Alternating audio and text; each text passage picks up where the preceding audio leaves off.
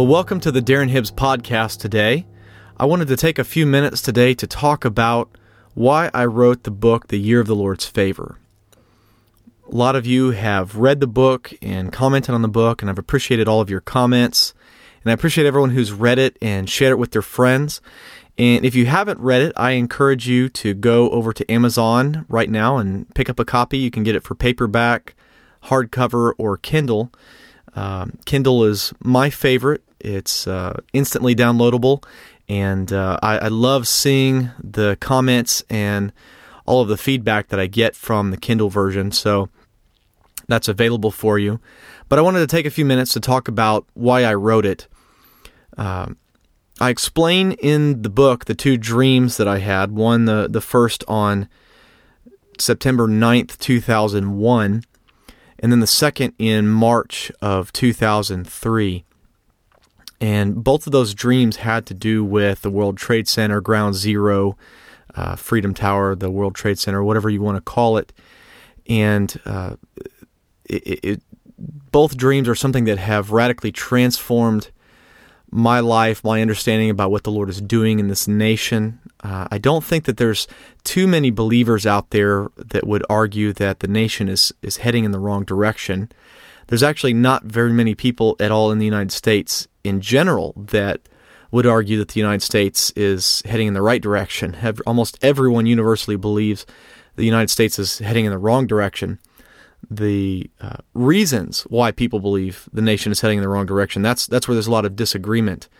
And I believe that my book and why I shared it, what I feel like the Lord shared with me, is not the only thing that God has to say on the subject, but a very big part of what God has to say on the subject of where America is headed and what we have to do to right the course that we're on. I had my first dream, like I said, on September 9th, 2001, and when I had that dream, I was very shocked. I couldn't believe what I was seeing. 2 days later, when I saw it actually happen, I had a dream where an angel took me around. He walked me around Manhattan. And as we were walking around, I remember looking at all the buildings and commenting to the angel, who was actually a little put off with me. When I think about the interaction that I had with the angel in the dream, it's actually amidst just the tragedy of that day, it's actually kind of humorous to me looking back on it, is the angel was pretty put out with me for not understanding, I feel like, sometimes the magnitude of what he was trying to show me. I was very chatty, and I was pointing out all the different buildings that I had studied in my college career and just in my own intrigue of New York City, pointing out all the buildings and all the neat places that I've always wanted to see. And when we stopped and he pointed at the World Trade Center, I looked at him and I said, I've always wanted to go up in the observation deck of that building. And again, he got a little exasperated with me because I wasn't grasping what he was trying to show me. I was too busy talking. And finally, when I understood that he's actually trying to show me something, I stopped and I looked at the World Trade Center. And as soon as I did that, they collapsed straight down into the ground. And thousands of people with terror on their face ran past both of us. They actually ran to the sides of the angel and I. We were both standing on a fairly wide street. And the people ran past us, and they actually ran in between us. And like I said, they all had just sheer terror on their faces. And at that moment, I couldn't feel the weight of what was going on. In fact, I looked at the angel, and I looked at him and I said, well, that sucks. Now I'll never get to go into the observation deck of that building. And it was as if he rolled his eyes at me, and I just wasn't getting it. And finally, I clued in that, oh my gosh, this is really bad. These buildings have just collapsed, and thousands of people could be injured or dead. I felt the weight of that. When I woke up from the dream, I didn't know what to make of it. It's the only dream I'd ever had with an angel, and still to this day, it's the only dream that I've ever had where I knew I was having a dream with an angel. And I didn't know what to make of it. I didn't know what the Lord was trying to show me. I knew it was a dream from the Lord, but I had no idea that it was literal. I thought maybe it was some kind of figurative language the Lord was showing me, maybe people that I knew their worlds were falling down or something like that. I just didn't get it. Until 2 days later when I saw the World Trade Center collapse on television like everyone else in the United States. I was shocked. I was devastated. I couldn't understand why the Lord would show that to me, and me not have the ability to stop it or to do something or to say something. I felt like I had failed. For a very long time, I wrestled with a lot of grief and guilt that I should have done something. And it took me many months to realize that the Lord didn't show me that to try and stop it, because if I had said something, either no one would have listened or I would be prisoner number 1 in Guantanamo Bay right now. So I know that the Lord didn't show that to me to have me stop it.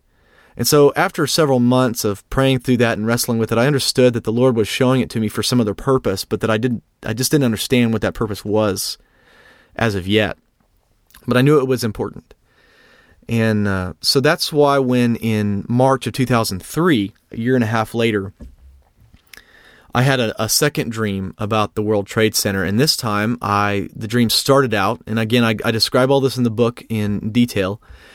The dream started out, I'm looking up at the new building that's going to replace the World Trade Center. And I know as soon as the dream starts, that's what I'm there. I'm there to work on it. I had a hard hat on.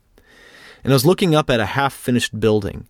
The building, I knew right away, was about half of the finished height of the completed building, and it had a glass skin around it about halfway up, and then the top half of the building was just the structural steel that was still being erected. And when I saw the building, immediately in the dream, I looked up at it, and I thought to myself, I thought there were going to be 2 buildings when we rebuilt this.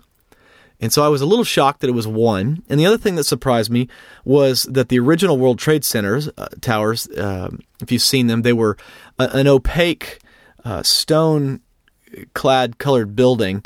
There were windows in between the facade, but it was a very opaque, tall building.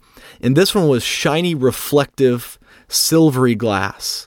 And I thought to myself again about that. It's like, it looks nothing like the old buildings. And so in the dream, again, I describe it in the book, and I encourage you to read that. I'm not going to go into that here.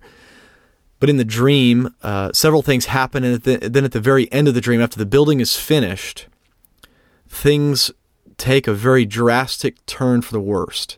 What started off as this patriotic for God and country rebuilding of this building turned into something very hideous and very evil. And I don't think that the building itself is evil, but I do think that the Lord was using the building to show me that things in our nation were going to turn for the worst. And that building does serve as a sign and a symbol for this nation's desire to rebuild and come back after the World Trade Center collapse, the attacks of 9/11. So it is a very symbolic building, and it's just about to be complete. When I wrote the book, I felt the weight and the pressure to get the book out and to alert people to the message that the Lord had shared me, because this building is almost done. And the reason I felt compelled to do that is because at the very end of the dream, when things had gone horribly wrong, I just couldn't believe my eyes. I was incredulous over what had happened in the dream. And I woke up, and when I woke up, I heard the voice of the Lord speak to me. And this has only happened to me maybe once or twice, but I know for certain it happened this time. I woke up and I heard the voice of the Lord say, "That building will be a sign and seal of my judgment against America."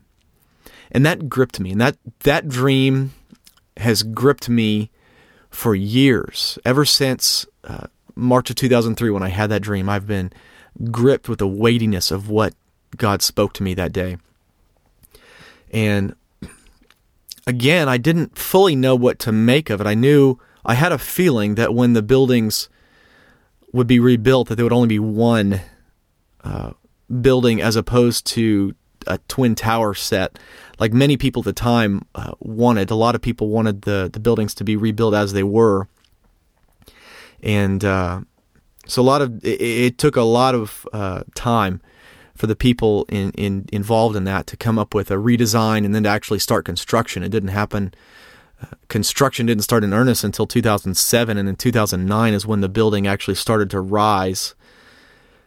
And then in September of 2011 was when they had completed the 9/11 memorial, and they were going to have the dedication where the two original Twin Towers stood of the World Trade Center. They actually dug huge holes, the footprint of both buildings were exactly where they were, and they made these large fountains that actually, it's a beautiful sight. I will say I've been there, and it's a beautiful sight. But they made the memorial, and on September 11th, 2011 is when they dedicated it. And President Obama that was there, all the dignitaries were there. It was very interesting. I was watching on television, and they were having different people, family members and people like that, read off the list of names of people who had died at the World Trade Center or in Washington, D.C., or in the plane that went down to Pennsylvania. They were reading off all those names. And while they were doing that, they were painting around. They were showing different camera shots of people's faces, the dignitaries. Then they stopped with one shot in particular. And it was someone with a camera was pointed straight up at the new World Trade Center that was half done. And it was clad in shiny, reflective silvery glass on the bottom half and structural steel on the top half. And when I saw that, I realized, oh my gosh, it was exactly what I had seen in my dream.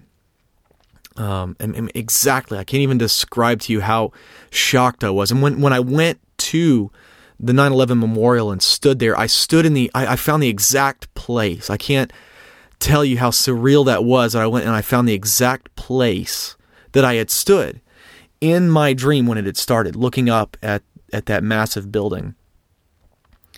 And so when I saw that on September 11th, 2011, I knew, oh my gosh, I have to relay this message. I have to tell people what the Lord showed me in that day. What he spoke at the end of the dream, I believe, is the most sobering aspect of everything that the Lord showed me from the dream 2 days, when he showed me 2 days before the 9/11 attacks when the buildings fell, up until now. The most sobering aspect is what he spoke to me after I woke up, is that building would be a sign and seal of his judgment against America. When that building is finished, and that building is going to be finished this year, 2014, very soon. When that building is finished, I truly believe that the Lord has shown me that it's going to be a time when the Lord will proclaim judgment on America.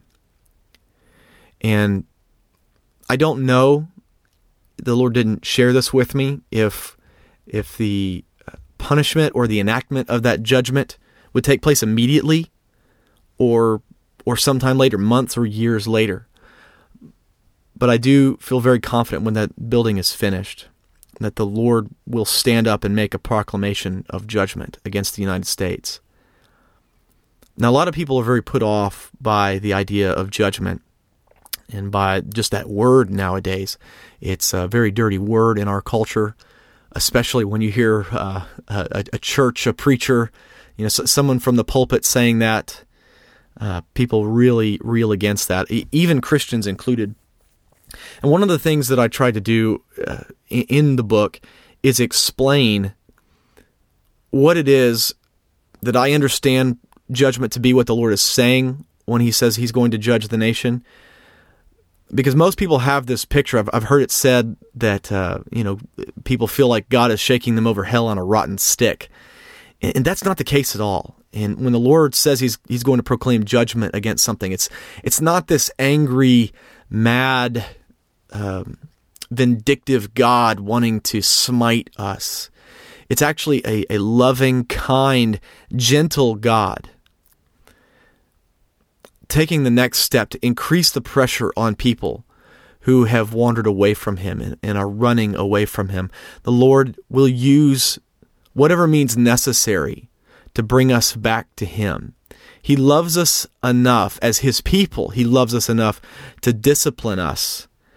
And for his people, he loves us enough that he will actually punish those who stand in war against us, his people, and him. Jesus. God will stand up for Jesus when people turn against him. But in every case, that judgment is not to destroy us. It's actually to repair us and rebuild us. One of my favorite passages on this is when the prophet says that the Lord has wounded us, but he will bandage us. And there's this idea that we have been wounded by our own sin, and we have this deep, open, mortal wound that can only be fixed by a master surgeon, a master healer, and we've taken a Band-Aid and put it over that.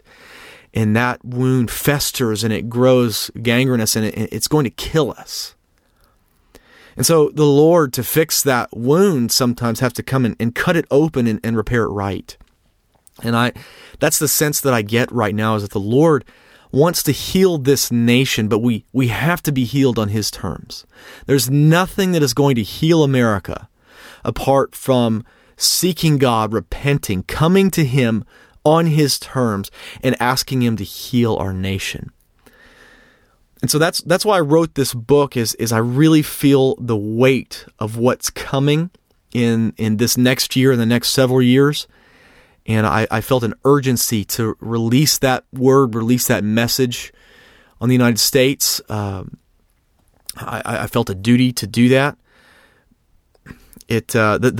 Proclaiming a message of judgment is not popular at all. But I want to reiterate that this message of judgment from the Lord is for our good. It's for our ultimate good. But the Lord is not so intimidated by us or what we think of him that he won't use whatever means necessary to cause us to come back to him. And I honestly believe that there was a lot to do about this book called The Prayer of Jabez that came out over a decade ago. And the interesting thing about the Prayer of Jabez is that it's an amazing, remarkable prayer, is that Jabez understands that bad things will happen in life, and he prays and asks the Lord to allow himself to grow closer to God without the need for God to bring that pressure, to rebuke him, but just to bless him, and that he could actually walk closer to God in the midst of blessing. That's one of the hardest things for people to do, is when we're blessed, when we're abundant, when we have everything we need, to run to God. Most of the time, most people run away from God when they're comfortable, when they have everything they need, when they're blessed. Even when it's God that's blessing them, the tendency is for mankind to run away from God. And that's exactly what's happening in the United States. We're blessed beyond measure. It's hard to imagine a people that have been so materially blessed as the United States in human history. I can't think of anyone else in human history that's been as materially blessed as people in the United States. And we've run away from him. And the Lord has been gently drawing us back to him, but I believe that time for gentleness is coming to an end. And the Lord will use increasing pressure. And the pressure has already been increasing. I think that to say that the Lord hasn't been increasing the pressure, that things haven't been getting more difficult in the United States, would be denying the facts of the world we live in right now. We look and almost half of the population of the United States is on some form of government assistance. That's huge. Look at New York City right now, and they say that there's more people in New York City living below the poverty line than there were during the Great Depression.